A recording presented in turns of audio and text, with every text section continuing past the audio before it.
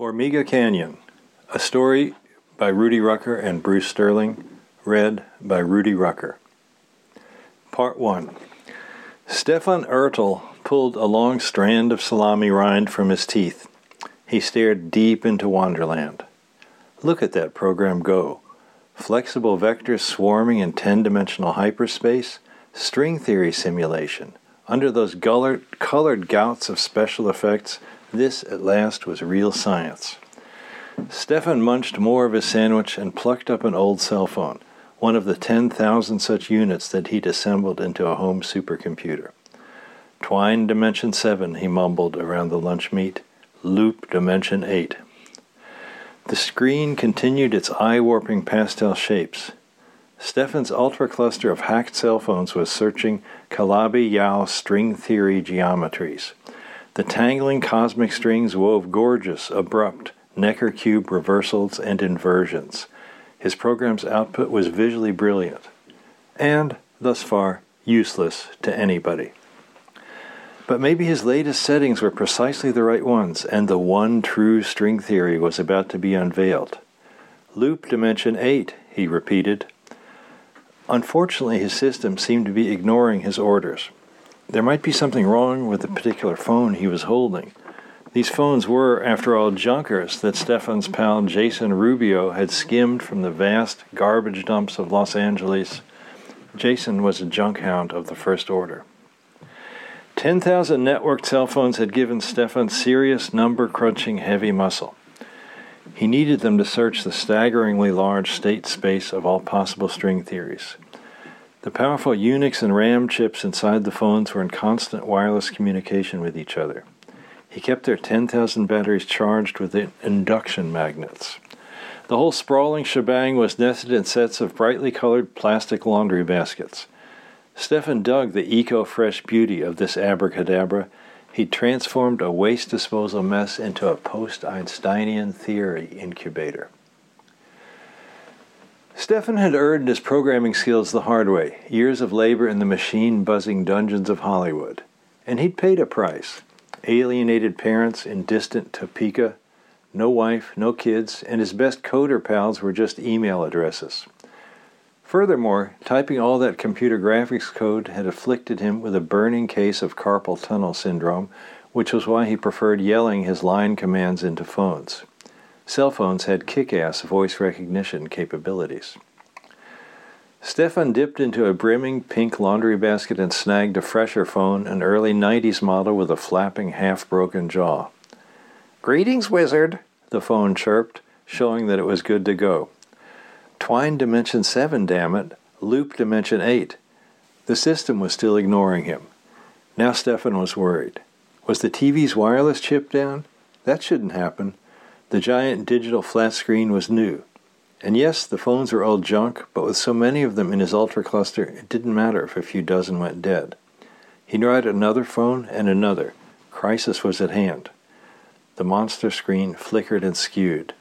To his deep horror, the speakers emitted a poisoned death rattle, prolonged and sizzling and terrible, like the hissing of the Wicked Witch of the West as she dissolved in a puddle of stage magic.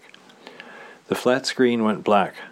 Worse yet, the TV began to smell, a pricey, burnt meat, molten plastic odor that any programmer knew as bad juju. Stefan bolted from his armchair and knelt to peer through the ventilation slots. And there he saw, oh please no, the ants. Ants had always infested Stefan's rental house. Whenever the local droughts got bad, the ants arrived in hordes, trooping out of the thick Mulholland brush, waving their feelers for water. Stefan's decaying cottage had leaky old plumbing. His home was an ant oasis. He'd never seen the ants in such numbers. Perhaps the frenzied wireless signals from his massive mounds of cell phones had upset them somehow? There were thousands of ants inside his TV, a dark stream of them wending through the overheated circuit cards like the winding Los Angeles River in its man-made canyons of graffiti-bombed cement. The ants were eating the resin off the cards. They were gorging themselves on his TV's guts like six-legged Cub Scouts eating molten s'mores. Stefan groaned and collapsed back into his overstuffed leather armchair. The gorgeous TV was a write-off, but all was not yet lost. The latest state of his system was still stored in his network of cell phones. He reached for his sandwich, wincing at a stab of pain in his wrist. The sandwich was boiling with ants. And then he felt insectile tickling at his neck. He jumped to his feet, banged open the door of his leaky bathroom, and hastily fetched up an abandoned comb. He managed to tease 3 jolly ants from his strawy hair, which was dyed in a fading splendor of day-glow orange and traffic cone red. Before he'd moved into this old house, Stefan hadn't realized that most everybody in L.A. had an ant story to tell. Stefan had the ants pretty badly, but nobody sympathized with him. Whenever he reached out to others with his private burden of ant woes, they would snidely one-up him with amazing ant gripes all their own. Ants that ate dog food, ants that ate dogs, ants that carried off children. Compared to the heroic tales of other Angelinos, Stefan's ant problem seemed mild and low-key. His ants were waxy, rubbery-looking little critters, conspicuously multi-ethnic in fine L.A. style, of every shape and every shade of black, brown, red, and yellow. Stefan had them figured for a multi-caste sugar ant species. They emerged from the tiniest possible cracks, and they adored sweet, sticky stuff. Stefan bent over the rusty sink and splashed cold water on his unshaven face. He'd done FX for fantasy movies that had won Oscars and enchanted millions of people on 6 continents. But now here he stood, wrists wrecked, vermin-infested, no job, no girlfriend, neck-deep in code for a 10-dimensional string theory simulation with no commercial potential. Kind of punk and cool in a way. It sure beat commuting on the hellish L.A. freeways. He was free of servitude, and he definitely had a strong feeling that the very last tweak he'd suggested for his Calabi Yao search program was the big winner. Just 3 months ago, he'd been ignoring his growing wrist pains while writing commercial FX code for square root of naught. The outfit was a cutting-edge Venice Beach graphics shop that crafted custom virtual physics algorithms for movies and the gaming trade. Of course, Stefan's true interest, dating way back to college, had always been physics, in particular the holy grail of finding the correct version of string theory. Pursuing the awesome fantasy of supersymmetric quantum string manifolds felt vastly finer and nobly than crassly tweaking toy worlds. The Hollywood FX work paid a lot, yes, but it made Stefan a beautician for robots, laboring to give animated characters better hair, shinier teeth, and bouncier boobs. String theorists, on the other hand, were the masters of a conceptual universe. Though the pace of work had nearly killed him, Stefan had had a good run at square root of naught. Their 4-person shop had the best fire and algebra in Los Angeles, seriously freaky tech chops that lay far beyond the ken of Disney, Pixar, and Time Warner. The square rooters' primary client, the anchor store in the mall of their dreams, had been Eyes Only, a big post-production lab on the Strip.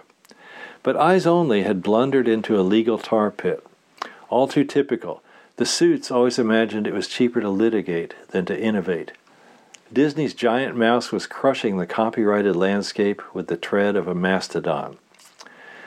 Stefan hadn't followed the sorry details. The dark side hacking conducted in Hollywood courtrooms wasn't his idea of entertainment. Bottom line, rather than watching their lives tick away in court, the square rooters had taken the offered settlement and had divvied up cash that would otherwise go to lawyers. Their payoff had been less than expected, but all 4 square rooters had been worn down by the grueling crunch cycles anyway. Liberated and well-heeled, each square root partner had some special spiritual bliss to follow. Lead programmer Mark Geary was puffing soufflés at a chef school in Santa Monica. Speaker to lawyers Emily Yu was about to sail to Tahiti on an old yacht she'd bought off Craigslist. Handyman Jason Rubio was roaring around the endless loops of LA's freeways on a vintage red Indian Chief motorcycle. As for Stefan was sinking his cash into his living expenses and his homemade ultra-cluster supercomputer. Finally, freedom and joy. Elite string theory instead of phony Hollywood rubber physics. Some days the physics work got Stefan so excited that he could think of nothing else. Just yesterday, when he'd been feeling especially manic about his code, doll-faced Emily Yu had phoned him with a shy offer to come along on her South Seas adventure. Idiotically, Stefan had blown her off. He'd overlooked a golden chance at romance. Instead of hooking up, he'd geeked out. Today he was nagged by the sense that he should call Emily back. Emily was smart and decent, just his type. But the thing was, he couldn't possibly think about Emily without also thinking about work. Those years of servitude were something he wanted to forget. In any case, right this minute, he was for sure too busy to call Emily, what with all these friggin' ants. Stefan glared at his unshaven, clown-haired visage in the mirror. He knew in his heart that he was being stupid. How many more women were likely to ask for FaceTime with him? He'd never get another such offer from kind-hearted Emily Yu. There were a million pretty women in L.A., but never a lot of Emilys. Call her now, Stefan. Call her. Do it. You have 10,000 phones in here. Call. All right, in a minute, but first he'd call his landlord about the ants. Back in his living room, long tendrils of ants were spreading out from the TV. Amazingly tiny ants. They looked no bigger than pixels, and their jagged ant trails were thin as hairline cracks. They were heading for the laundry baskets. "Not my cell phones, you little bastards!" cried Stefan, hauling his baskets outside to the dilapidated porch. He found a phone that seemed to hold a charge. "Call Mr. Neuer," Stefan instructed. He'd cloned a single phone account across all 10,000 of his phones. He heard ringing, and then his landlord's dry, emotionless voice. "This is Stefan Ertel, Mr. Neuer, from the cottage in the back of your estate. I'm being invaded by ants. I need an exterminator right now." "Hyperio," said Mr. Neuer. "You tell Hyperio. He fixes that." This was Mr. Neuer's usual response. Unfortunately, Mr. Neuer's handyman Hyperio was some kind of illegal who appeared maybe once a month. Stefan had seen Hyperio the other day, trimming the bushes and hand-rolling cigarettes. This meant that the ants would rampage unchallenged for weeks. "Does Hyperio have a telephone?" asked Stefan. "Does he even have a last name?" "Use poison spray," said Mr. Neuer shortly. "I'm very busy now." Mr. Neuer was always on the phone to rich friends in the distant Middle East. End of call. Stefan snorted and squared his shoulders. The ant war was up to him. He found his cyber toolkit and extracted the coil of a flexible flashlight. He poked his instrument through the slots in the back of his TV. The ants had settled right in there, ambitious and adaptable, like childless lawyers lofting out a downtown high-rise. In the sharp-edged shadows lurked a sugar ant as big as a cockroach. The huge ant was tugging at something, a curly bit of wire maybe. For a crazy, impossible instant, the ant looked as big as a hamster. Stefan rocked back on his heels. These ants were blowing his mind. They were dancing on the surface of his brain. He was losing it. It was very bad for him to be deprived of a computer. He needed some help right away. "Call Jason," he told his phone. Although Jason Rubio sometimes worked Stefan's nerves, the two of them had a true and lasting bond. During each year they'd spent at Square Root of Naught, they'd ventured to Burning Man together, displaying their special FX wizardry to the festival crowds in the desert. Both of them had all-devouring hobbies. Stefan's was string theory, Jason's was memorabilia. Since leaving the FX company, Jason had started his own little online business, marketing Renaissance fair-type costume gear that he made. Stefan maintained Jason's website. Jason was old school, very analog. At Square Root of Naught, he'd been the go-to guy for everything physical. Stringing power cables, putting up drywall, sanding the floors, fixing the plumbing. As a fix-it wizard, Jason was a human tornado. He always carried a sheathed multi-tool on his belt. Knives, pliers, wrench, saw, scissors, cutters, strippers, punchers, pokers, rippers, pounders, and more. Jason never lacked for options. The phone was successfully ringing. Now that Stefan was in a jam full of sugar ants, good old Jason would pitch in. "Stefan," shouted Jason, answering. "Call me back later." No, listen to me," Stefan babbled. "Ants are eating my hardware." Someone else was angrily yelling at Jason in the background. Jason had a fetish about holding his cell phone at arm's length so that the powerful microwave phone rays wouldn't foment a brain tumor. Whenever you called Jason Rubio, you weren't calling an individual, you were calling an environment. Jason's current environment featured an echoing garage roar of biker engines and snarling heavy metal music. "What? Not one more dime," Jason was barking. "Your ad says runs great. It didn't say skips gears. Are you waving that tire iron at me, you friggin' grease monkey? What? Sure, go ahead, call the cops, Lester. I love the LA cops." Stefan heard more angry demands, and finally the roaring of a motorcycle. The engine noise rose to a crescendo, and then it smoothed down. "Stefan, dog," said Jason at last, wind whipping past his phone. "You still there?"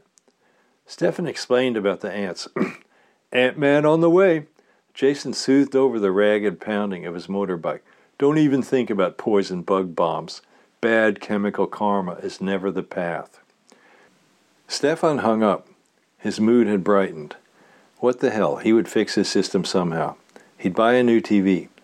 The basic program was still in the cell phone memory chips, also his very last tweak. Twine Dimension 7, Loop Dimension 8. For sure, that had been the key to the one true string theory. The one true string theory was worth every sacrifice he had ever made. Cosmic strings were the key to an endless free source of non-polluting energy. His noble work would be a boon to all mankind. Stefan wandered outside. It was another ruthlessly sunny June day, the sky blank and blue. The dry hills around Mr. Newer's estate were yellow with scrubby olive-green oak and laurel trees. Stefan felt glad to be out of the house and away from his crippled hardware. Why did he labor indoors when he lived in California? That was crazy. Comprehending nature was, after all, the end goal of physics. Why not skip the middleman? Why not go out in nature and comprehend it in the raw?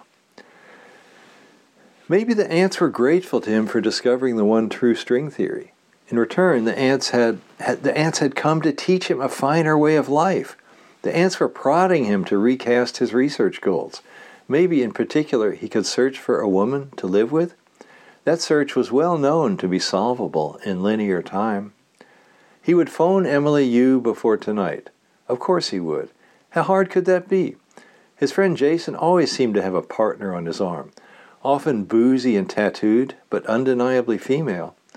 All Stefan needed to do was to reach out at a human level. Here he was, unemployed, yet still feverishly programming, like the cartoon coyote who skids off a cliff, spinning his legs in midair, until finally realizing that, sigh, it's time for that long tumble into the canyon. Overhead, the leaves on a eucalyptus tree shimmered in the hot breeze. Universal computation was everywhere. Behind the facades of everyday life were deep, knotted tangles of meaning. Yes, yes. Jason's sturdy red Indian motorcycle putted up the hill and into view, all 1950s curves and streamlining with a low-skirted rear fender. A beautiful old machine with Jason happy on it. Jason shed his dusty carapace of helmet and jacket. He wore ragged denim cargo shorts, black engineer's boots, and a black T-shirt bearing a garish cartoon image of a carnivorous Mayan god. Jason's brawny arms had sleeve-like tribal tattoos under intricate chainmail wristbands. Jason wove the chainmail in his idle moments, frenetically knitting away with pliers.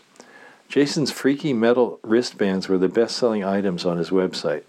They were beloved by fantasy gamers and Society for Creative Anachronism types. Stefan offered a cheery wave and hello, but Jason raised a hand and hauled his phone from his shorts pocket. He listened at arm's length to the tinny bleating of the speaker, lost his temper, and began to rage. "Huh? You reported it stolen? So try and find me, Lester. I got no fixed address."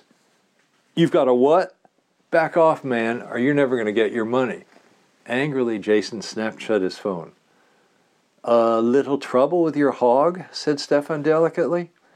"Aw, that Lester," said Jason, staring uneasily at his precious red bike. "Nasty old biker. Long gray ponytail down his back. Lester's a crook. He sold me a sick Indian, what it is. A beauty, a rare antique, a New York cop bike with all the original paint, but it shifts rough. On paper, I still owe him, but if he won't fix my bike, our contract is void. No way he's calling the cops. Reassured by his own bravado, Jason grinned and drew a crumpled paper sack from his pants pocket. Next topic. Your answer history. I brought ant aroma therapy. Didn't you used to have a big tow trailer for your bike, said Stefan, studying his friend. That had all your stuff in it, didn't it? A pained scowl furrowed Jason's bearded face. Lupe says she's throwing me out. My trailer's locked in her garage in Pasadena until I pay back rent. It's always money, money, money with her. Man, I hate gated communities. Like, why put yourself into a jail? You were pretty serious about Lupe. You told me she was the best woman you ever dated. You said you loved her.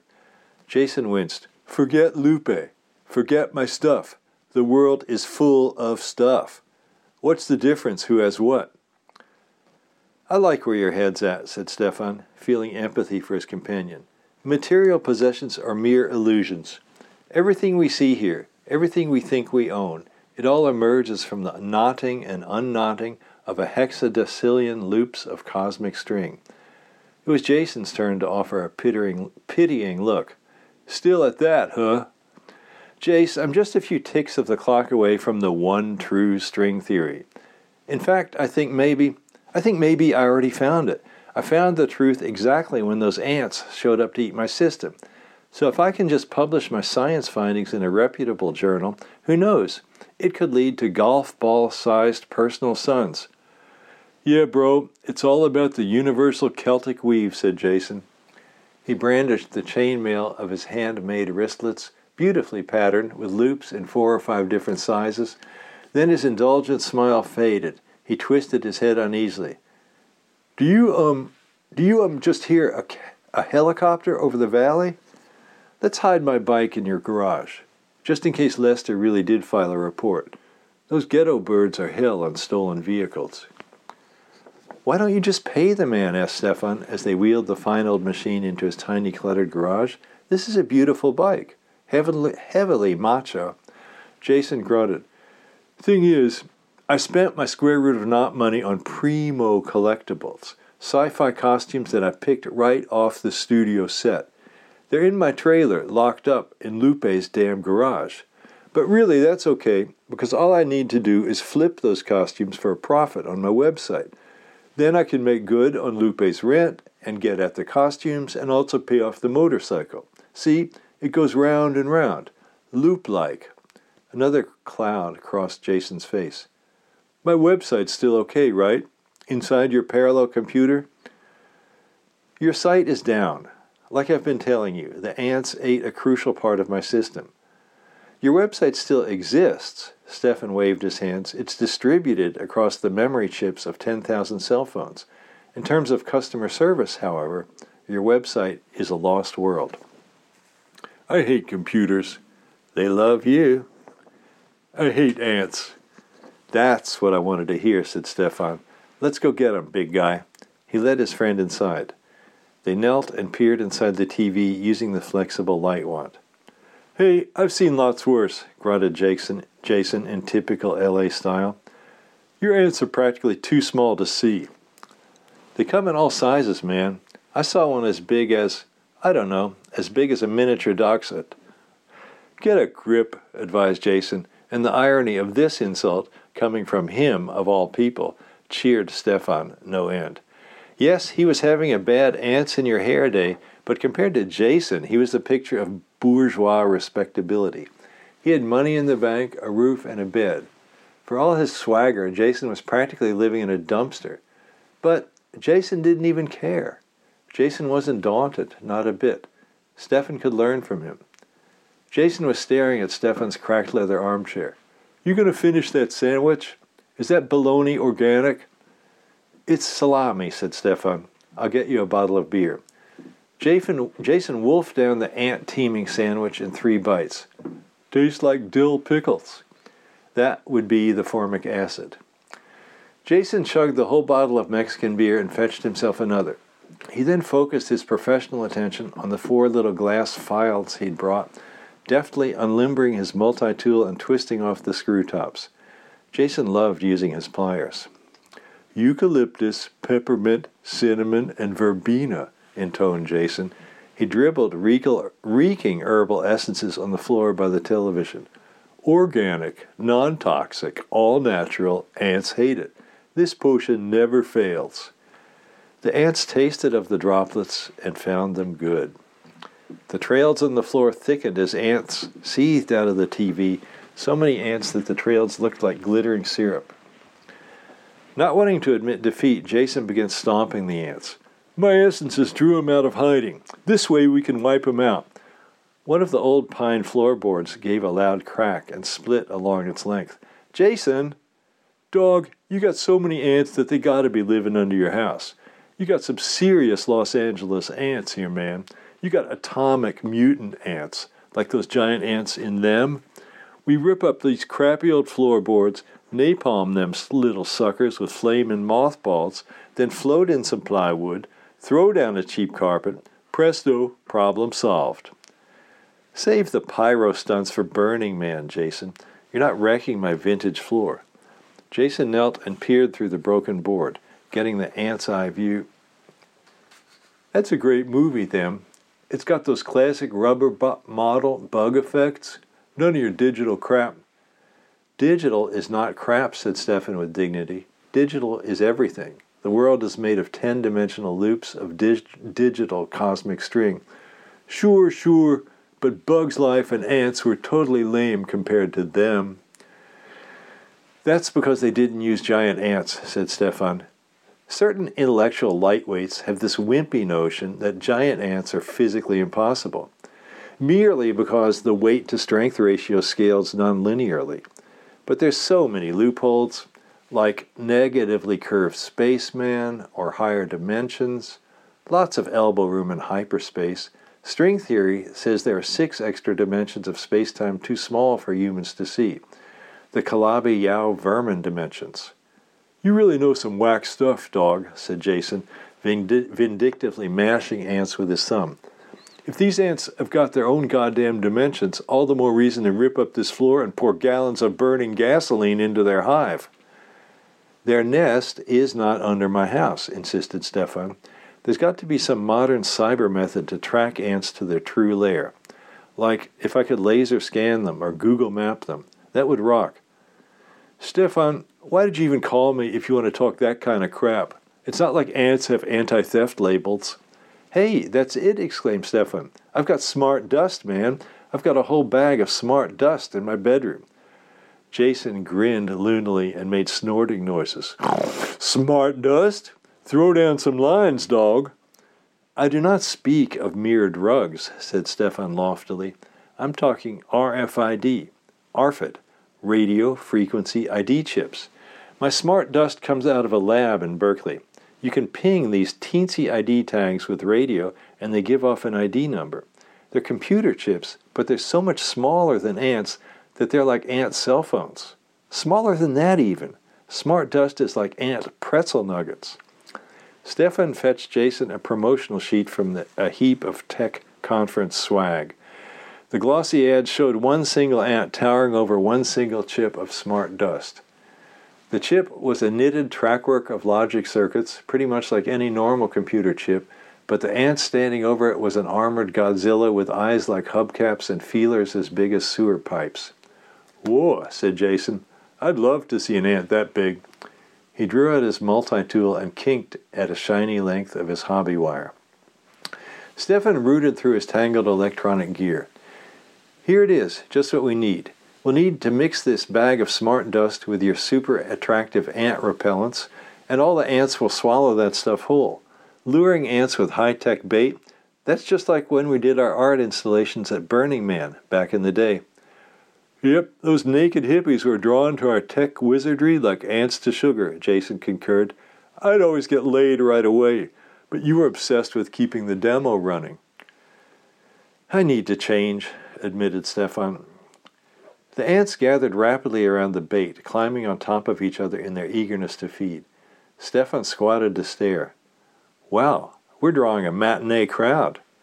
"Yeah, we got a big pop hit," observed Jason. The diverse crowd of ants included little foragers, big-jawed soldiers, curvaceous nurses, boxy undertakers. Stefan pointed. "That one's big as a rubber beetle. She must be a queen or something." "Squash her first," said Jason, plucking a rumpled pack of cigarettes from his pants pocket. "I'm going to capture her. A specimen like this belongs in a science museum." Stefan hopped up and fetched non-conductive plastic tweezers from his electronics toolbox. But when he leaned in to clutch the biggest ant with the tools of science, whoa! The ant shrank to a pencil dot and disappeared into the floorboards. "Feeling very strange," exclaimed Stefan. "Did you see that?" "These ants are shifty mofos. I don't like 'em," said Jason, lighting a cigarette. He dialed up his lighter's flame to make a small blowtorch. "These website eaters must have swallowed some chips by now. Tea party's over, girls." Scorched by Jason's lighter flame, the ants milled, panicked, and dispersed. Stefan's smart dust scanner was the size of a pen, with a wireless connection to his laptop. Most of the dust was still half glued on the floor, so it was hard to find a clear signal. Stefan tapped eagerly at his laptop's keyboard, tweaking the scanner. Enthralled by discovery, he'd forgotten all the pain in his wrists. The smart dust signals were vanishing through the walls of his apartment. With some bloodhound-style electronic tracking, Stefan found that the signals converged onto a winding ant highway running through his sun-baked yard. "See, Jason, those ants don't live anywhere near my house." "I'll bring the gasoline," said Jason, opening the last Mexican beer. "I saw a 5-gallon can in your garage by the leaf blower." They followed the signals up Mr. Newer's long driveway, the gas sloshing in Jason's rusty can. The ants were moving with astounding speed, as if they'd mounted tiny broomsticks. "I don't like leaving my bike," said Jason after a bit. "No way these are the same ants that were in your house." "Smart dust don't lie, compadre." They arrived at an overgrown pull-off near the gate. Stefan passed it every day. He'd never thought to stop there before, for the spot was bristling with angry yucca and prickly pear. The trail of cybernetically tagged ants led under a forbidding tangle of dusty cactus, disappearing into a crooked little groove, a mini arroyo where the fault-tortured dirt of L.A. had cracked wide open. A wind-blown newspaper dangled from the spine of an ancient yucca. Jason plucked the paper loose. "This might be handy for Tinder. Hey, whoa, look how old this thing is." The newspaper dated from 1942. The lead story was about the Zoot Suit riots, pitting Latino teens against U.S. sailors on liberty. "Ducktail haircuts," murmured Jason, skimming the article. "I could make a historical Zoot Suit. This paper is great. I can sell this as memorabilia. There might be a whole trove of old paper under that cactus. Let's hold off on the flaming gasoline attack." Stefan stared at his laptop. His smart-dusted ant signals were vanishing as fast as movie popcorn. "Yep, they're running." Beep again. Stefan stared at his laptop. His smart-dusted ant signals were vanishing as fast as movie popcorn. "They're running straight into that crack in the ground, and then their signals just vanish." "Must be some kind of sinkhole," said Jason. He hunkered down and accurately pitched his empty beer bottle at the groove under the cactus. The brown Mexican glass bloated like a soap bubble, shrank to the size of a pinhead, and disappeared. "Okay," says Jason slowly. "That's pretty well torn it." Wow. It's a localized domain of scale recalibration," said Stefan. "You get that kind of Calabi-Yau effect from a warping of the seventh dimension. You wait here, Jason. I'm going to walk right in there. I know how to handle these things." Clutching his laptop, Stefan ventured forward toward the furrow under the cactus. He took a step, 2, 3. Enormous mammoth ear blobs of prickly pear cast a weird shade over his computer screen. Suddenly 5 enormous fleshy sausages seized his chest with crushing force. He gasped and dropped his laptop. He was yanked backward with blinding speed, then somehow found himself tumbling into Jason, sending the two of them sprawling on the dry, cracked dirt. "You shrank, man," Jason complained, rising and dusting his cargo shorts. "You shrank right to the size of a hobbit. You were the size of Hello Friggin' Kitty. Where's my computer? You see that little gray matchbooks down there? That's your Dell, dude." "I'm getting it." Stefan darted in, shrinking as he went. He grabbed his laptop and hurried back out. "Brave man," said Jason, patting Stefan's shoulder. "How about this for an idea? Instead of walking into that crack, we get my Indian, and we ride into it." Stefan considered this. "You really want to risk your precious bike? At this point, it's all you've got left." Jason mulled this perhaps unkind remark and decided to come clean. "Look, I didn't want to tell you this before because I knew you'd get all uptight, but Lester hid one of those satellite locator gizmos inside my Indian's engine block. That's what he told me on the phone. So if he really filed a stolen vehicle report..." A police helicopter was laboring heavily over the valley. In L.A., the cop choppers were always up there. At 4 a.m., above a howl of sirens, you could see them scorching the dark alleys of Hollywood with massive beams of light, like premieres in reverse. "So I say we ride my bike into this crack in the ground," continued Jason. "Then we ride off the radio spectrum, just like the ants did. The vehicle disappears. Plus, then we've got some wheels. It's win-win." "Brilliant," said Stefan, nodding his head. "Let's hurry." They left the gas can where it was and ran back to the garage. Jason kicked his reluctant hog into function. There was room to spare for Stefan behind Jason on the Indian's enormous seat, which had been built for the generous cop butts of a simpler era. They roared up the driveway to the pullout and paused to top up the motorcycle's tank from the can of gas, Jason recklessly smoking a cigarette all the while. "I'm, having a moment of hesitation," Stefan confessed when they were back on the seat. "Can two men on a motorcycle possibly fit into a crack under a cactus?" He fumbled at his laptop.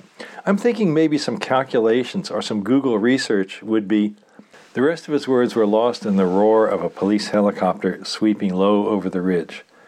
Jason torqued the throttle and did a wheelie straight towards the bristling chaparral. Part 2. With the sinister ease of fishline unsnarling, the prickly pear grew to enormous size overhead. The groove in the ground rose up on both sides like a frozen tsunami, then segued into a commodious canyon, a peaceful, timeless place with steep reddish sides and a sweet, grassy floor. Jason eased back on the throttle. The canyon cliffs had a certain swoony quality, like a paint-by-numbers canvas done by someone short of oils. The canyon's air was luminous, glowing from within. Little houses dotted the bucolic valley floor in rows and clusters.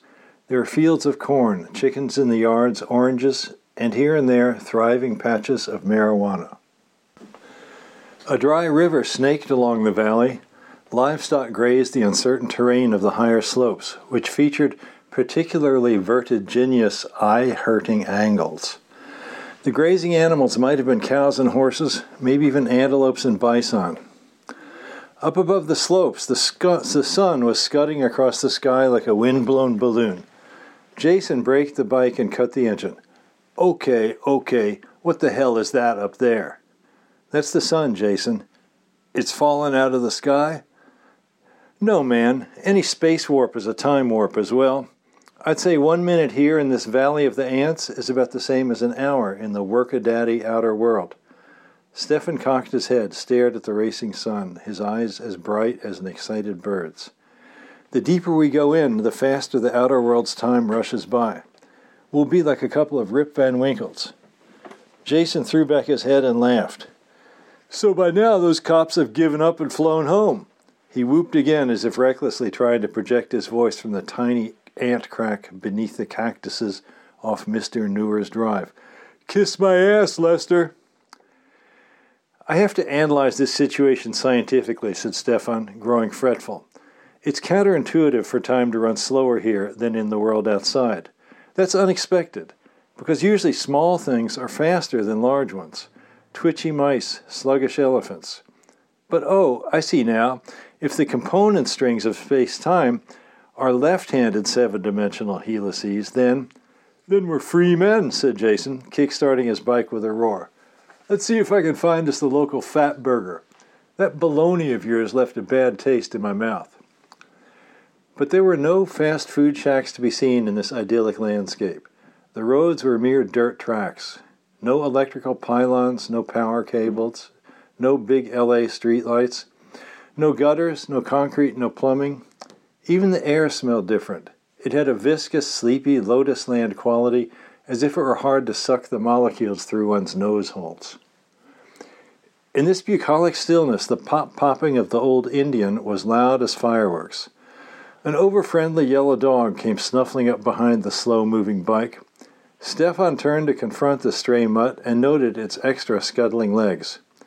It wasn't a dog. It was, rather, a yellow ant the size of a dog. The ant's hooked feet skimmed across the valley floor, leaving neat little ant hoofprints. Intent on Jason's motorcycle, she moved like a Hong Kong martial artist on wireworks and trampoline. Jason hastily pulled his chopper into the gorgeous flowers of a local yard. He killed the engine, and the boys leapt from the bike. The ant tapped the bike all over with her baton-sized feelers, trying to initiate a conversation. The motorcycle was, after all, remarkably ant-like in appearance, with its red skin, handlebar feelers, bulging headlight eye, and the gas tank like a thorax. Receiving no response, the yellow ant studied the boys with her compound eyes, then bent her rear end around to smear a drop of sticky ant goo across the bike's fat rear fender. She bent a bit awkwardly. Judging from her lumpy abdomen, she'd recently had a big meal. And now, task done, she scuttled right along. A weathered man in a white shirt, straw hat, and chinos came out of the house and sat down on an old-style dinette chair. The vintage aluminum and vinyl chair was in much better condition than its age would suggest. "Nice bike," said the old man, beginning to roll a cigarette. "What's it doing in my flowers?" "Hyperio!" exclaimed Stefan. "I know you. I rent the cottage from Mr. Noor. I'm Stefan Ortel." "Okay," said Hyperio peaceably. "I used to live in that cottage. Me and my first wife, Maria. The gardener's cottage, the owner called it. Mr. Noor never told me that. Not him. Mr. Hal Roach. Fella helped make those Fat Man, Thin Man movies." "Laurel and Hardy's producer," said Stefan. "Wow. Serious time dilation. It's a real coincidence to find you here, Hyperio. I was looking for you because I have ant problems." Hyperio seemed to think this was funny. He laughed so hard that he spilled the tobacco out of his cigarette. It was an odd, desperate kind of laughter, though, and by the end it almost looked like he was in tears. "I'm sorry, boys," said Hyperio finally. "I'm not myself these days. My wife Lola is sick." He jerked his head towards his door. "My Lola. She's from way up Hormiga Canyon." "Canyon of the Ants," translated Jason. "What a great neighborhood. Can I live here? You got an extra room I can rent?" "You'd pay me?" said Hyperio, looking maybe a little annoyed at Jason's seeming lack of concern over his sick wife. I'm a little low on funds right now," says Jason, slapping his pockets. He looked around, sniffing the air for collectibles. "That Deco moderne dinette chair you're sitting on, if I took that over to Silver Lake, I could get you $200-300. "I brought this from the gardener's cottage when I built this place for Lola," said Hyperio, "and I'm keeping it. I like it." "Hey, do I see a wind-up Victrola through your window? You've got some old 78 records, right? You like that big band accordion sound?"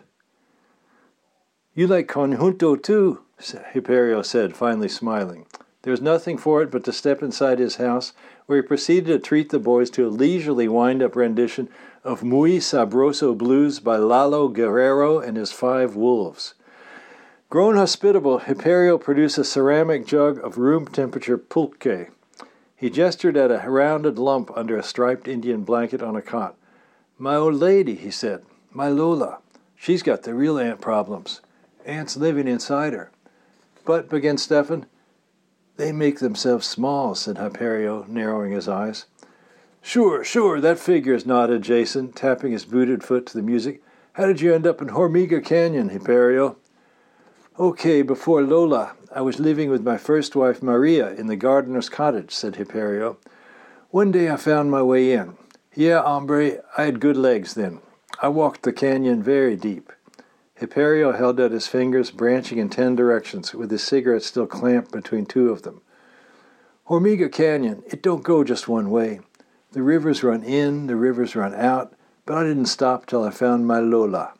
She's a real L.A. woman, the original. He sat on the creaking cot beside Lola and panted her damp brow. So you found Lola and? Coaxed Stefan, eager to hear more.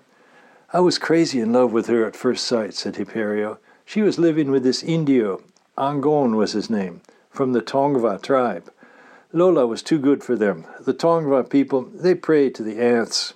They got some big old giant ants back there with legs like redwood trees. Wow, said Jason. I'd pay plenty to see those ants. Hyperio got up and changed the record on his Victrola. This is Lola's favorite song, he said, Mambo del Pachuco, by Don Tosti and his band. She could really mambo, my Lola, back in the day. The syncopated strains of music poured over the woman on the cot, and she stirred. Hyperio helped her sit up. Lola was stick-thin, and her brown face was slack. She'd been sleeping in a kind of leather shift, hand-beaded with little snail shells. When Lola saw that the guests had arrived, however, she rallied a bit. Swaying to the music from the Victrola, she threw firewood into the stove. She stirred a kettle of soup. She drank water from a big striped pot. Then she doubled over with a racking cough. She spat up a mass of ants. The ants swarmed all over her hands. Stefan and Jason exchanged an alarmed look. But Hyperio wasn't surprised. He herded Lola back into bed, patted her, wrapped her up. She's working the Tongvan ant cure, said Hyperio, shaking his head. They eat ants to get well, the Tongvans. Lola eats the ants, lots of them, but she's still no good inside, not yet. That's why she wants me to take her back up canyon. Home to her people, eh, said Jason. I've heard about that tribe, the Tongvans. They were Californians, but like before Columbus, basically. The first, yes, said Hyperio. He reached behind a string of dried peppers near the ceiling and produced a leafy sheaf of cured tobacco. With the edge of an abalone shell, he chopped up the brown leaf, then twisted it in a scrap of newspaper. You boys want a good smoke? Have a smoke. Jason snatched up Hyperio's hand-rolled cig. These ants, is redwood tree legs the max size they go? They go bigger, said Hyperio. The biggest ones live in a monster nest beyond the Tongvans. They say something is wrong with the ground there, like a tar pit. Lola still prays to those tar pit ants. Good cooking, praying to ants, that's my Lola. Pretty soon she likes it better here. She likes the music. How did your first wife Maria take it when you showed up with a prehistoric girlfriend, asked Stefan. It was his fate forever to wonder how romance worked. All the way home I worry about that, said Hyperio, nodding sagely. It only felt like I left Maria a couple of days, maybe a week, but when I get back, Maria is dead. It's 20 years later. I ask around, nobody remembers me, not a soul. So I moved into Hormiga Canyon and built this little house for Lola and me. She gave me 4 kids. Where are they now? Asked Stefan. Busy with grandkids. Hyperio shrugged. A metal pot danced and rattled on his iron stove. Now we eat soup, eh? You want me to warm some tortillas? Raw wonder at the way of man and woman had relaxed Stefan's fixation on science for one moment, but now his string mania came vibrating back at him. I know why this canyon exists, he intoned. There's a fault in the weave of the cosmic strings that make up Los Angeles. And yeah, that fault is this very canyon. The local Hormiga Canyon ants have co-evolved with the cosmic strings. That's why LA ants are so sneaky. The ants of Los Angeles have a secret nest in that pit of cosmic strings. Jason looked at him kindly. Eat something, Stefan. They had a little of Hyperio's squirrel soup. At least the soup had some rat-like parts that were probably squirrel. And though the flavors of native Angelino herbs like yarrow, sage, and deergrass were far from subtle, they did seem to brace one internally. Buoyed by his scientific insight, Stefan was feeling expansive. You're a fine host, Hyperio. Anything we can do to pay you back? Hyperio regarded the boys. That motorcycle in my flowers. You got some gas in it? Lola wants to go back up canyon to her people, but I don't feel so good about this big trip." "We can carry Lola in for you," said Jason grandly. "Dude," said Stefan to his friend in a low tone, "if we go deep into this canyon, we'll never see our own era again." "So what?" said Jason. "When we go up that canyon, we're going to a simpler, cleaner time. No smog, no pesticides, no politicians." "I can give you boys an old map," said Hyperio, rising from his dinette chair. Suddenly the room seemed to warp and twist. The walls creaked loudly. "Earthquake!" yelped Jason. He bolted from his dinette chair and banged his way through the door. "Antquake," corrected Hyperio, unperturbed. Stefan rose and peered through the door, clutching his laptop in both hands. Jason was hastily rolling his bike away from Hyperio's house. Certain Angelinos were unnerved by ground tremors, but the pitching earth beneath his feet had never much bothered Stefan. In a hyperinflating cosmos made of humming strings, it was crass to expect stability. As Stefan stepped outside, it occurred to him to wonder how much time had already passed in Los Angeles, that city of fast fads, that pen of frantic chickens with their heads cut off. Although the Hormiga Canyon air was as luminous as ever, when Stefan peered upwards, he saw the night sky canopy with a full moon bobbing along, rather like the bouncy ball in a sing-along 40s cartoon. If Stefan and Jason went deeper, the space-time warp would be even stronger. They'd be visiting a real-world laboratory of dimensional wonders. Yes, Stefan wanted to go. There was no choice about that, really. Up near the dark, blurry lip of the canyon, a black ant the size of a 1950s prop job airliner was hard at work. With an ant's busy clumsiness, her 6 legs grappled at the fibrous dirt, setting off little slides. She was groping around in the fabric of reality with her monster feelers, tugging at the substance of the canyon wall, pulling stuff loose. It looked like ropes or pipes. Cosmic strings? This ant was causing the tremors. As she worked the fabric of the cosmos, distant houses shrank and grew as if seen through a shimmer of hot air. The black ant trundled down the valley wall, carrying a string in her jaws. The tangled bites of string glowed and shimmered. The lucid air hummed with a kind of music. The ant was unsteadily shrinking, first to the size of a house, then to the size of a car, then to the size of a cow, and now Stefan realized that those livestock upon the hillsides of Hormiga Canyon were all ants too. A herd of them gathered around the big black ant in a companionable fashion, fiddling with her string, helping with some dim nest-building agenda. They worked off instinct and smell. Lola appeared in the door of Hyperio's shack. She had a hand-woven string bag over her shoulder. She still looked peaked, but with the promise of a journey home, hope had returned to her haggard face. She and old Hyperio engaged in a tender, rapid-fire farewell in Spanish. She kissed him, and Hyperio picked a red ant from his mustache. With a scowl, he flicked it from his fingertip. The ant hit the ground scrambling, bounded up, and was the size of a panther. It sniffed the fender of Jason's motorcycle where the other ant had left its tag of sticky dew. Jason doubled his fists. "It's harmless," Stefan called. But Stefan was wrong. With an abrupt lunge and a twitch of her big head, the rangy red ant snatched Stefan's laptop from his unsuspecting grasp. She smashed the computer with the clashing machineries of her mouth. The pieces disappeared down her gullet, and then she trotted on her way. Livid with rage, Stefan took a step or two in pursuit, but then, surprising even himself, he halted. This cosmic string ant was paying him a compliment by eating his laptop. Somehow she'd sensed the seeds of the one true string theory within Stefan's flat gray box. Why else had they invaded Stefan's home in the first place? They were there to celebrate the fact that he was king of string. Weak-kneed, with his turbulent flow of emotions, Stefan leaned against the bike. Jason began messing with the motorcycle, hiking up the saddlebags to make a platform that could support Lola. "You'll be happier on the open road," he told Stefan, "without that idiot box leeching your psychic energy." "Is this bike going to be big enough?" asked Stefan. "Down in Mexico, a family of 6 would ride," said Hyperio.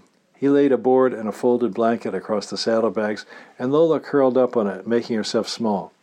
She showed her teeth in pain, then gave the boys a brave smile. "I bet she used to be beautiful," said Jason. I bet she used to look a lot like Lupe. You mentioned a map, Stefan asked Hyperio. Hyperio handed over a yellow roll of dense spotted leather. It had a few strands of coarse fur on the edges. It was buffalo hide. The 7 cities of gold, said Jason, eagerly unfurling the scroll. Quivira and Cibola. Jason's chainmail wristlets glinted in the light like the armor of a conquistador. The Spanish never found those lost cities. I bet anything they're in this canyon. Los Angeles is the true lost city, said Stefan, peering over Jason's shoulder. Hyperio's map left a lot to be desired.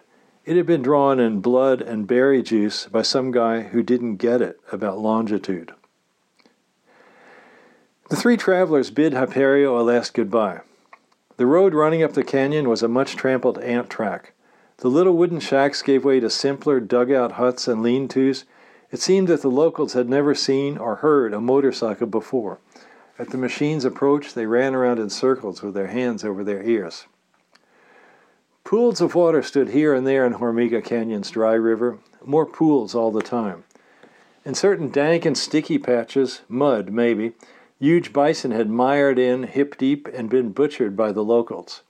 The boys had to dismount and coax the roaring cycle around these dicey spots, with unsteady Lola grimacing at the jolts. The beach ball sun and bouncing moon picked up the pace. The travelers reached a cross-marked spot on Hyperio's map. It was a settlement of low adobe houses with a big stone church. The central square smelled of corn tortillas and roast pumpkin seeds. The locals, in dented straw hats and serapes, looked like extras from the set of the Fairbanks silent production of Zorro, except that they were in color, they lacked histrionic gestures, and they were audibly talking. Eager to mooch some chow, the boys approached the stony well before the church. At the banging sound of their engine, the padre appeared at the church door. Shouting in Latin, he brandished a crucifix and a horsewhip. Jason cranked up the gas, and they rolled on. They then entered what appeared to be a nature reserve, or, to put it more accurately, a no-kidding primeval wilderness. The human population, what little there was of it, vanished into the trees and scrub. The paths bore bear tracks, cougar tracks, deer tracks, and enormous Jersey Devil-style ant hoof prints, and the river had water in it now. One thing bothers me, said Jason, as a ground sloth lumbered by, leaving tufts of reddish hair in the blackberry brambles. Seems like the ants should get tiny when they come around us humans. Everything else matches our size, the chairs, the tables, the trees, but the ants are all kinds of sizes. The ants can scale themselves to any size they need, said Stefan. It's because they're in control of the subdimensional cosmic strings.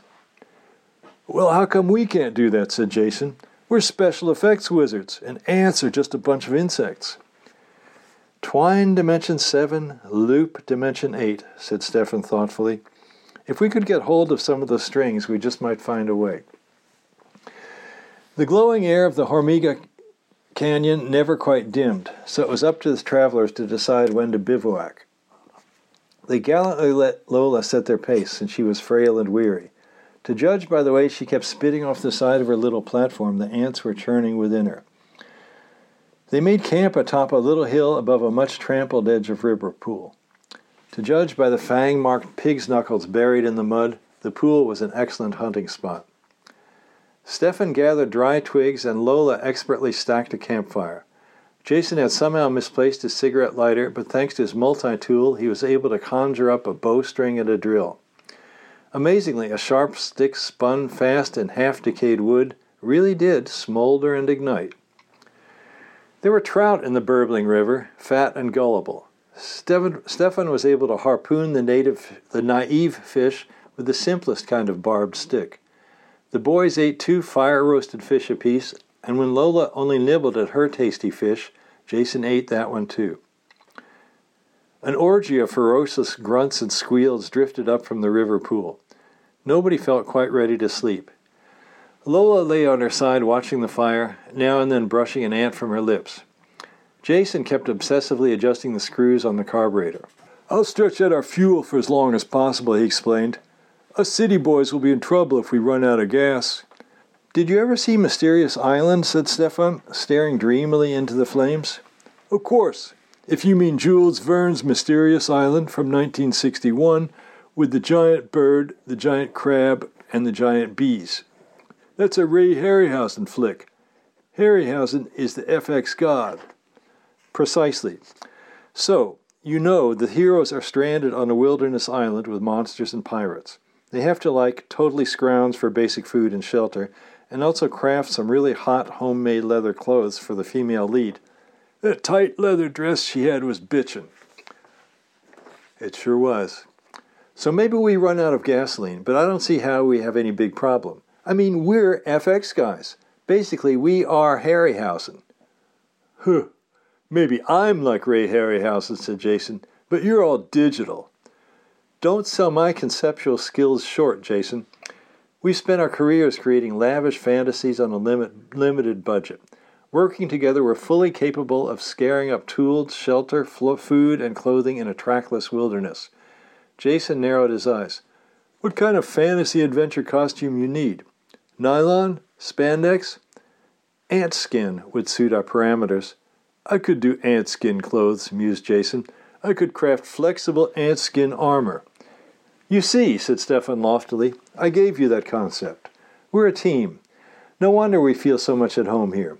This place, Hormiga Canyon, with the monsters and colorful natives, this is the soul of Los Angeles.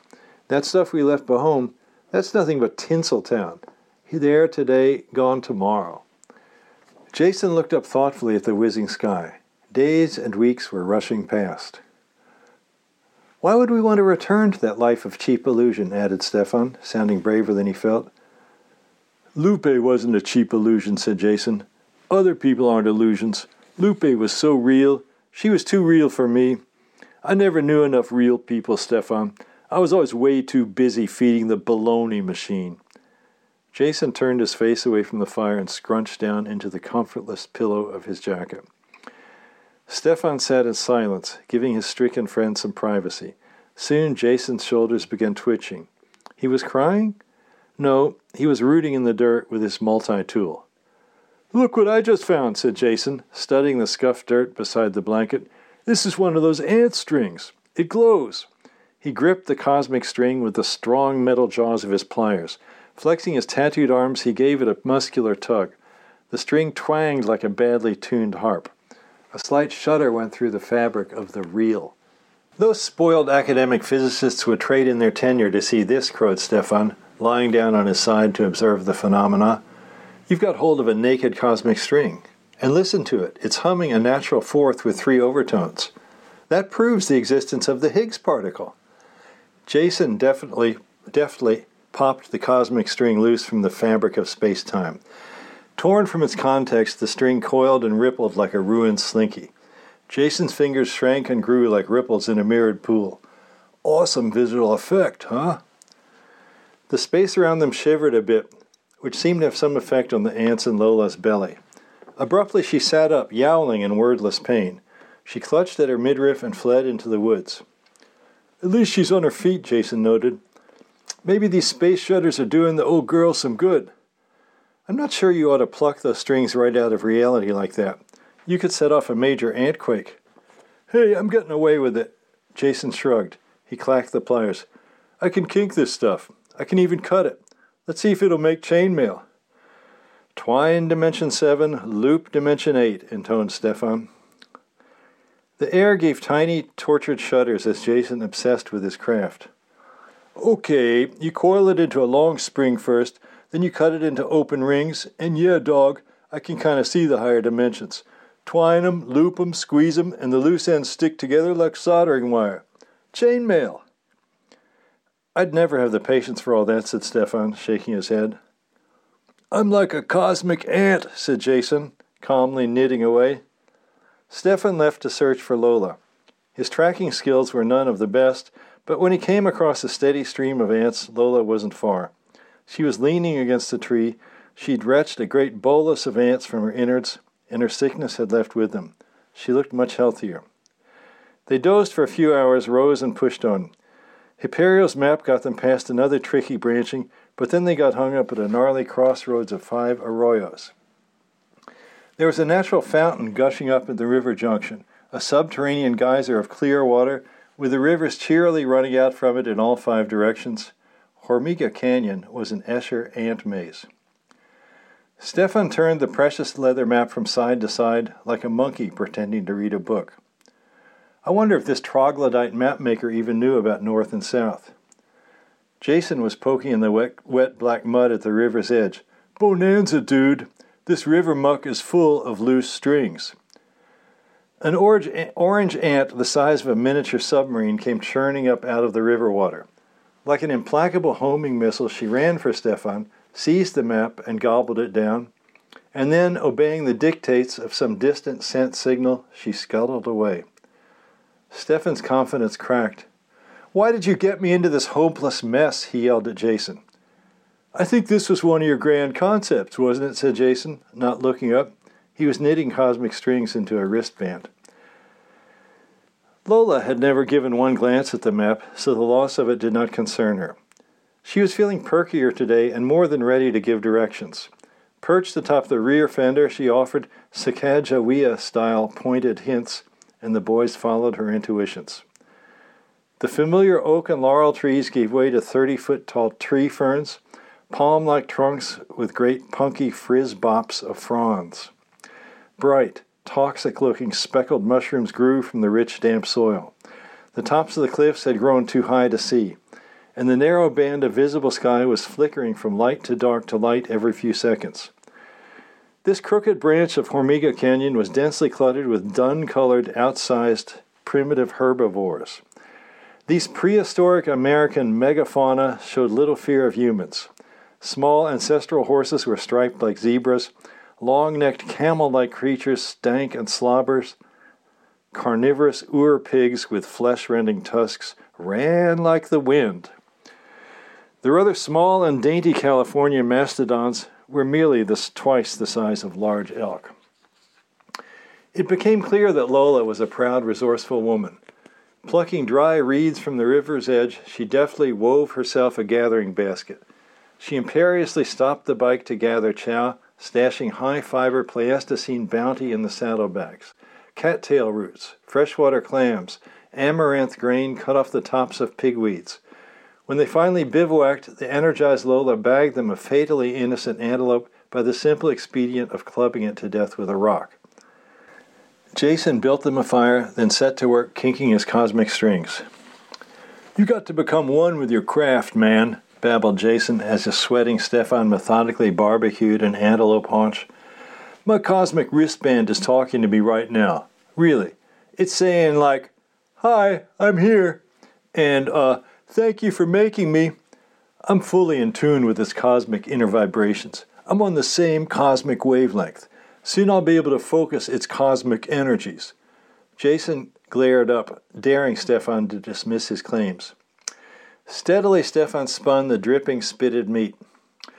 "Jason, your theory is entirely plausible. These strings are quantum mechanical. By working with the strings, you, as man, the tool maker, entangle yourself in their quantum state. You and your wristband form a coherent system with a unitary wave function." Jason nodded, crimping away with his hard steel pliers. "And when this wristband is done, and I'm wearing it, I'll be a master of the scale dimension, like the Hormiga Canyon ants." As if on cue, an ant the size of a Volkswagen appeared beside the fire, sniffed a bit at the baking amaranth bread, then edged close to Jason, watching his nimble fingers at work. Seemingly fascinated, the ant went so far as to run one of her feelers over the little swatch of chainmail. "Shoo," said Jason mildly, and the ant pattered off. "Food's ready," said Stefan. As the 3 travelers feasted, the luminous canyon air was split with lurid, gurgling screams as monster bears and howling dire wolves culled the herds. Jason heaped armloads of wood on their bonfire, but they didn't sleep well at all. When they arose, Stefan took the controls of the motorcycle so that Jason could focus on finishing his wristlet. Lola, with her basket set on the rear fender, bright-eyed and chipper. They discovered a path that bore heart-cheering human footprints. A river was nearby, running in the same direction they were traveling. "Dig this," said Jason over Stefan's shoulder. He shoved his hand forward to show off his completed wristband. It was beautiful. The light that fell upon it shattered into sparks of primary colors. "Tongva," murmured Lola, sniffing the air. Part 3. A colossal ant burst from a thicket of manzanita, bearing 3 fierce-looking natives. The riders were clutching the ant's insectile bristles like Mongols holding a horse's mane. They were deeply tanned men with filed teeth, floppy hair, and bizarre patterns painted on their faces. Original Californians. The Tongvans sprang at Jason and Stefan. Seconds later, the boys were swathed in woven nets, wrapped up like pupas side by side. The largest Tongvan leaned over Stefan. He was a wiry, dignified gentleman just over 5 feet tall. He'd painted an intricate pattern of fern-like scrolls around his eyes and mouth. He had a deeply skeptical, highly judgmental look, very much like an overworked immigration officer at Lax. Lola sashayed forward and tapped the man on the shoulder. She straightened her time-worn leather shift, preened at her gray hair, and began talking in Tongvan, addressing him as Angon. "Her husband," Stefan hissed to Jason. It seemed Lola was telling Angon at length about what had happened to her in the impossibly complicated meantime since they'd last been together. Angon tried to maintain his hard guy expression, but as the facts sank in, his face began to quiver. Relative to Angon's experience of time, it had only been a few days since Hyperio had kidnapped his young wife Lola. And now Lola was back, decades older, a sickly crone. Angon cracked and lost his composure. He rubbed his nose against Lola's weathered cheek. The tears flowed. "Aw," said Jason. Angon glared down at the boys. He hollered in Tongvan and raised his flint tomahawk. "Stick with me," said Jason, worming himself close to Stefan. "Abracadabra." Suddenly Jason and Stefan were the size of rodents. They scampered through the nets and fled into the underbrush. The angry Tongvans crashed about while their aunt mowed down ferns with her mandibles, but the boys had deftly taken shelter beneath the red parasol of a toadstool. The giant ant lumbered off, and the Tongvans abandoned their search. From their hiding place, the boys watched the Tongvans wheeling Jason's motorcycle away with Lola still talking. "We're not going to fit in with these people at all," said Stefan. "Hyperio was jiving us. We should head back to town right now. As it is, we're going to lose 30 years. "I say we push in further," said Jason. "I want to see that giant tar pit." He studied his wristband. "What if I make us into giants and we just go grab my bike?"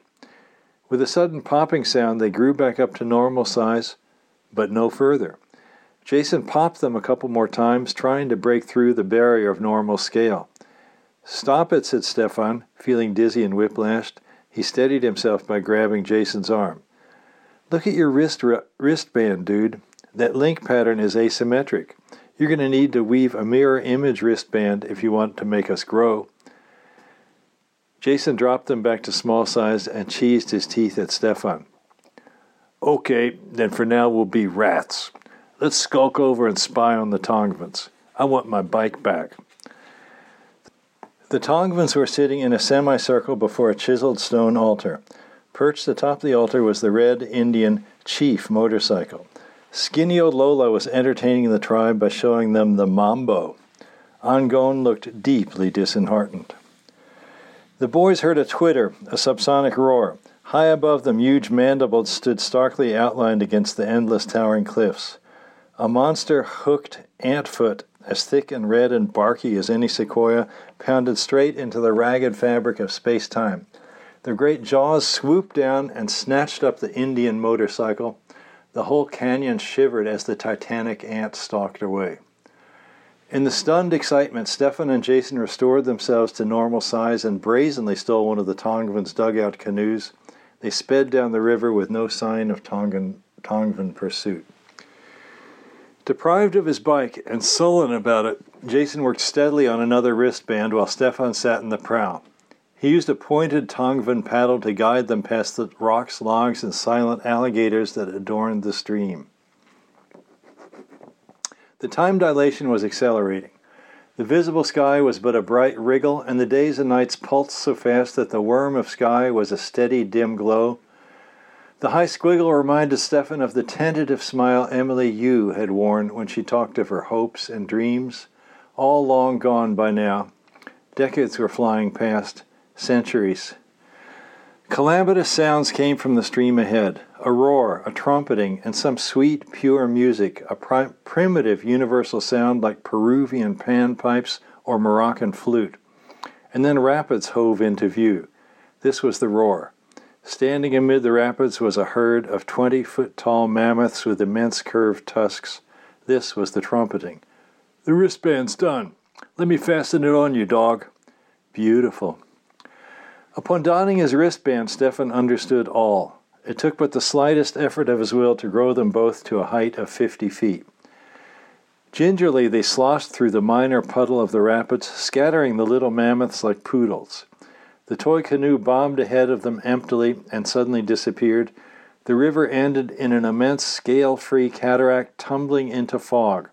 Something vast and gleaming lay below. Stefan shrank them back to a scale that felt more or less normal. They stood on a boulder by the falls, leaning on each other and panting for breath, taking in the staggering view. It was an immense glistening lake, many miles across, with endless flocks of birds slowly wheeling above it. Ants scampered about on the lake's mirrored surface. Elegant as ballet dancers, some as big as ships, others like winged dust motes. Inconceivably vast ant feelers projected like misty towers from the pit's distant center. In some spots the ants tessellated together to make flowing tiled carpets. Eerie cosmic string music filled the air, the sound almost unbearably haunting and sweet. "The canyon's core," breathed Jason. But here came one last meddling ant, ineluctable as a tax collector, an officious pinkish critter the size of a school bus. Before the boys could manage to shrink or grow, she'd seized them both in her jaws. She carried them through the mist, squirming and howling, and dropped them like trash by the mouth of a cave near the base of the falls. She hurried off on other errands. "What the hell?" said Stefan, rubbing his bruised shoulder. Lying in the cave was Jason's motorcycle, a bit chewed and bent, but still functional. Next to it were the half-digested pieces of Stefan's laptop, a few scraps of Hyperio's map, and even the debris of that Tongvan canoe they'd just been riding. "So the goddamn ants know all about us, huh?" said Jason, rubbing his sore ribcage. "God, I hate them." "A single ant doesn't know squat," said Stefan. "Ants are like individual neurons. But yeah, there's some kind of emergent hive mind happening, like a brain, like an ultra-cluster computer. The hive sensed the cosmic harmony emanating from my house. Ants are natural-born collectors. Once they get interested in us, they had to gather all the Stefan and Jason artifacts into one spot. "They ruined the paint on my motorcycle, man," fumed Jason, not really listening. A dog-sized yellow ant trotted up and regurgitated a few hundred elderly cell phones. "What is that?" cried Stefan, not wanting to believe what he saw. "Your homemade supercomputer," said Jason, shaking his head. "My website." "My baskets of cell phones," cried Stefan. "They're lugging all my phones here?" Stefan picked up a phone and opened it. The phone's components were quite dead, munged by ant jaws and eaten away by stomach acids. Another yellow ant approached and burped up more phones. Perhaps 100 more yellow ants were following in her wake. A bit disconsolately, the boys wandered the shore of the giant lake. The edges were treacherous. Thin sheens of water glistened above a viscous, sticky, string-based equivalent of tar. The string tar had claimed some victims, unfortunate beasts who couldn't take the irregular sudden transitions of scale, their bodies warping like balloon animals, their overloaded tiny hearts bursting from the effort of pumping blood to heads swollen to the size of refrigerators. Tigers and wolves had feasted upon the dying creatures and had fallen captives to the string tar themselves. Flies and condors darted and zoomed above the deadly tar pools, their proportions changing in mid-flight. The pools stank of carrion. It was sickening to even try and imagine how fast the world's time was flowing relative to this forgotten place. My Calabi Yao search program is lost to mankind, mourned Stefan. How will they ever learn the one true string theory? Maybe you whiffed on mankind, said Jason, but I'd say you went over very big with the ants. That's true, said Stefan, brightening just a bit. And you know what? I bet the ants are in fact using my discovery to weave the world. Our discovery. They learned from touching your chainmail too, Jason. Twine dimension 7, loop dimension 8. Stefan was talking louder, puffing himself up. The ants built our universe, yes, but we showed them how. It's a closed causal loop. We're the lords of creation. If you're God, how come we're so screwed, said Jason. We got to get out of here. Huge tanker-like ants were skittering across the mirrored lake in a regular rhythm. The big ants were regurgitating food near the pit's wheeling starry center, then scurrying across the great gleaming lake to mount the inconceivably tall canyon walls, presumably to forage for food in the outer world. You thinking what I'm thinking? Said Stefan. Yeah, said Jason. We hop a tanker ant, we ride it up those cliffs. We end up outside Hormiga Canyon. The fast track to far future L.A., said Stefan. Let's do it.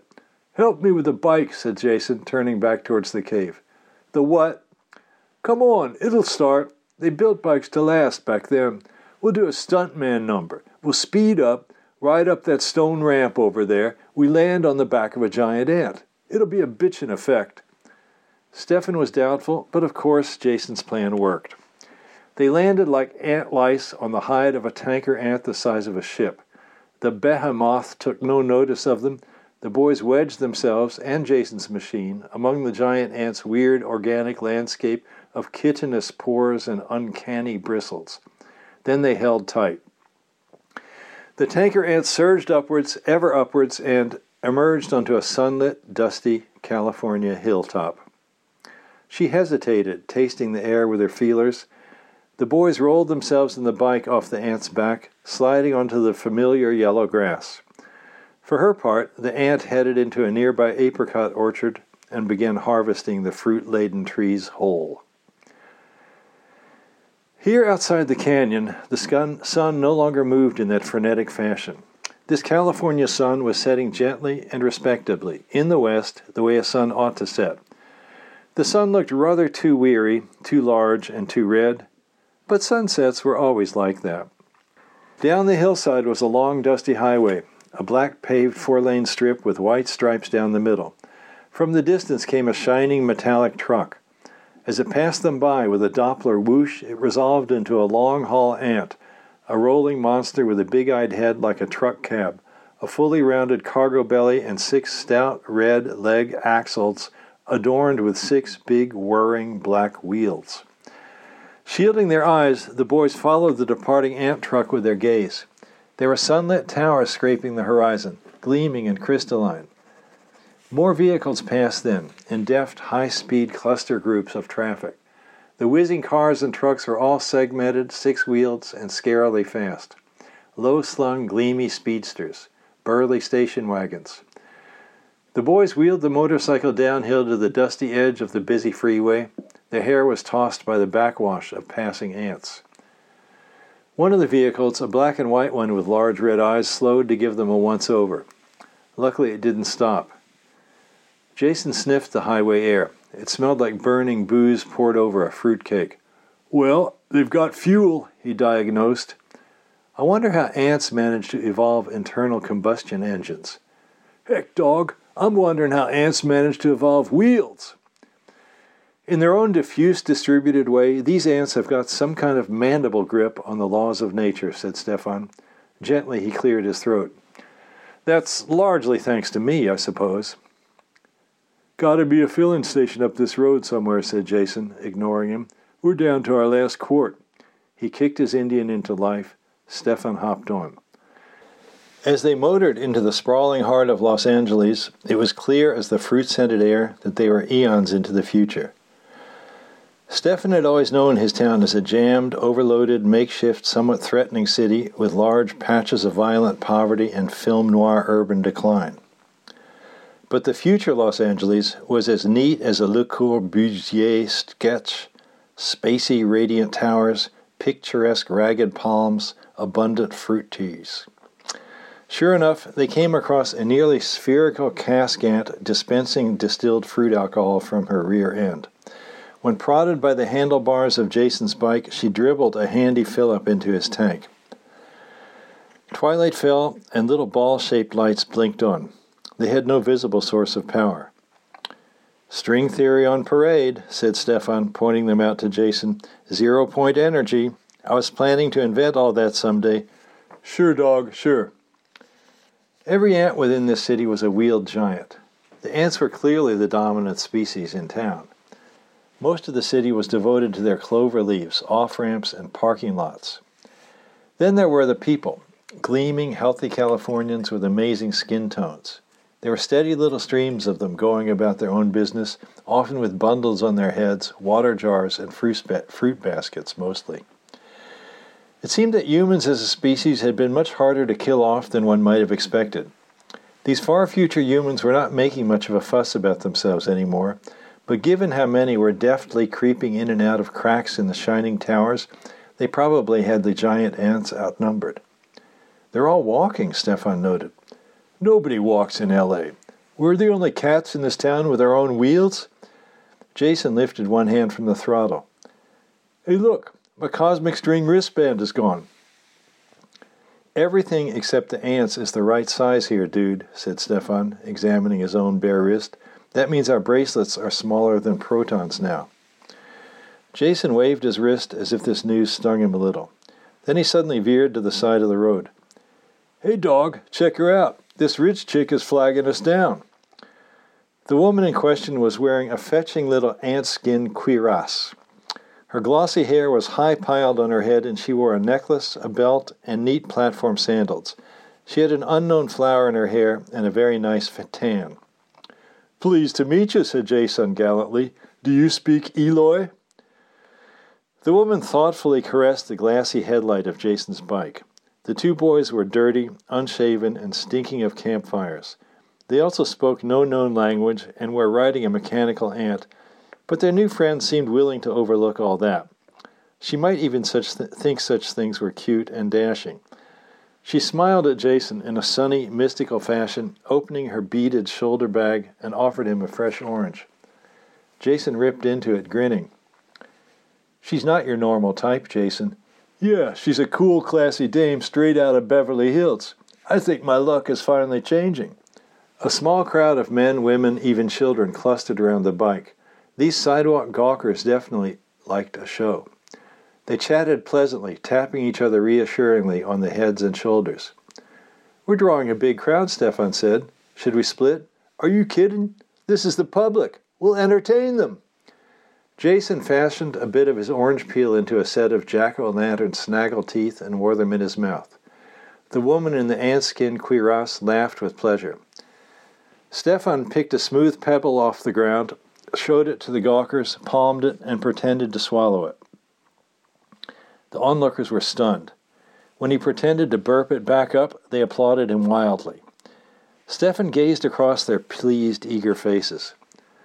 "This is a very soft audience, Jason. I think they're truly starved for techno-wizardry." A shy girl stood at the back of a crowd. She looked sober and thoughtful. She knew he had done a trick. She wondered why. She was like Emily Yu, smarter than the rest, but too tender-hearted. Stefan waved at her and offered his best smile. She stood up straighter, startled. She looked from one side of herself to the other, amazed that he was paying attention just to her. He beckoned at her. He pointed. He waved both his arms. "Yes, you." She was so excited by this that he could see her heart beating softly in the side of her throat. He was instantly in love.